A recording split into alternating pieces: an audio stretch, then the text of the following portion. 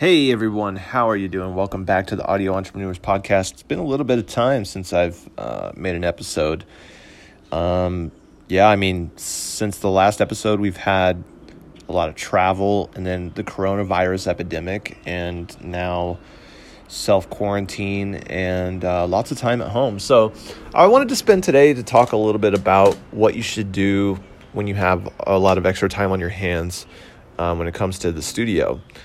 One of the things that I think a lot of producers fail to do correctly is outreach. And outreach just is an easy way of saying emailing people, texting people, calling people, just basically reaching out to people. Outreach is one of the most important parts of getting clients. Now, there's definitely a strategy to it because you could easily just go out there and spam everybody and say, hey, I'm available for mixing, mastering, recording, blah, blah, blah. But that's not going to be very effective because the reality is that people have to know, like, and trust you before they're willing to spend money with you. And that requires relationship building. Now, we all know that building relationships with people one-on-one is limited because you can only do it at one person at a time and it's going to take time. So how do you scale that process, right? Well, one of the easiest ways to do that is to think about the relationship building process as an ongoing conversation. Now, you can multiply your conversations simply by picking a topic and then kind of discussing the same topic with all of the people that you're currently building relationships with. So, for example, let's say right now we are dealing with coronavirus. There's a lot of people talking about the Tiger King, right? So maybe you can talk to a lot of people at once and kind of just say sort of the same thing to each person. You can kind of go out there and say, hey, all this downtime kind of sucks. What have you been doing to stay sane? They might give you a response and then say, well, have you seen that Tiger King documentary?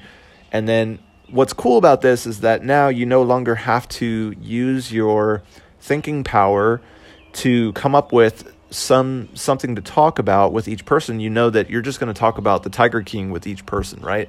So you go out to all the people, you send the Tiger King message, and I'm not saying to spam people or to copy and paste. I'm definitely saying that you're just picking a topic and you're using it to go and break the ice, so to speak, with each person. So just mention that. You might go down a little bit of a rabbit hole in that conversation. Then once you're done with that, kind of bring it right back around and say, hey, man, well, it was great talking to you.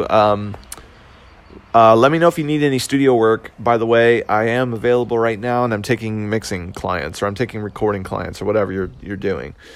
And that's just a really great way to transition, because I think one of the most powerful phrases in that whole process is, by the way.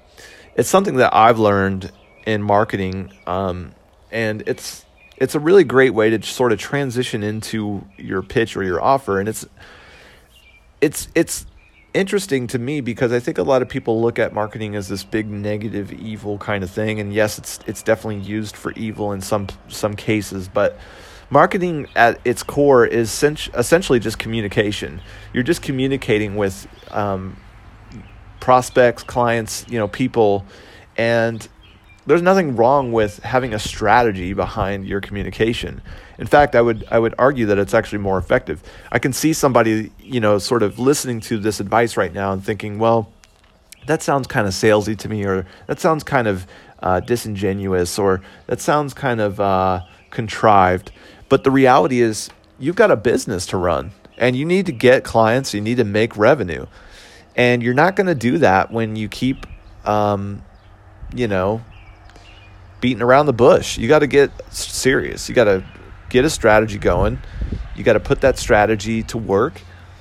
And you're not doing anything wrong. In fact, I would argue that you're really being a good friend and a good business partner or businessman by strategically reaching out to your clients on a regular basis, strategically speaking to them on common interests, strategically sharing with them your thoughts and opinions about things, because that's what builds relationships.